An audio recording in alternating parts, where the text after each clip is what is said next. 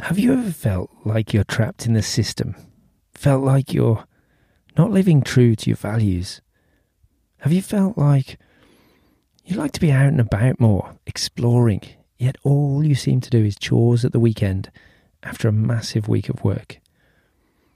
Well, Sarah and I have been feeling like that for a while now.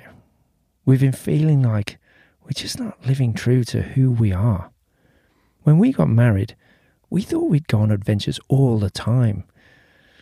And whilst the last 13 years of raising a family have been massively rewarding, and we've managed to go on some adventures, we haven't gone on as many adventures as we'd liked at all, nowhere near. So we've decided to shake things up a bit. We're currently trying an experiment.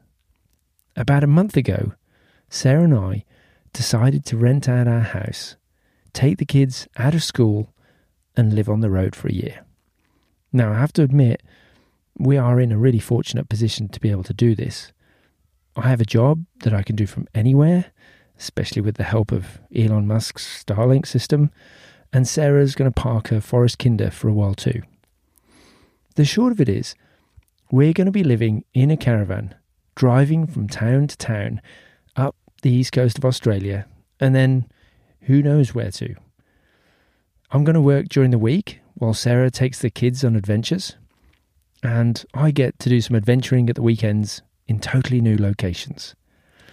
We're currently in a place called Agnes Water in Queensland, and have actually escaped the Victorian winter, which is a pretty great start.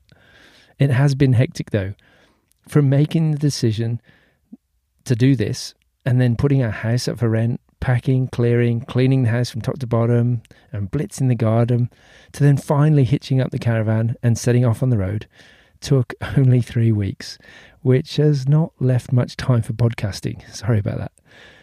Anyway, I've now got a whole new lens to view parenting through, and test to, well, hopefully not destruction. So the podcasts are going to change up a little bit over the coming weeks, but I think it's going to be really good fun.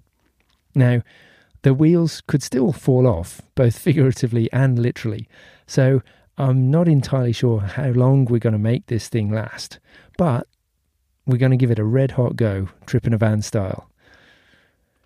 Now, we only set out last week, and I've already got some great new material, like how not to drive through boom gates with bikes on roofs, or cook the water pump and battery in a caravan simultaneously. Hopefully I won't have to update you on that sort of stuff too often.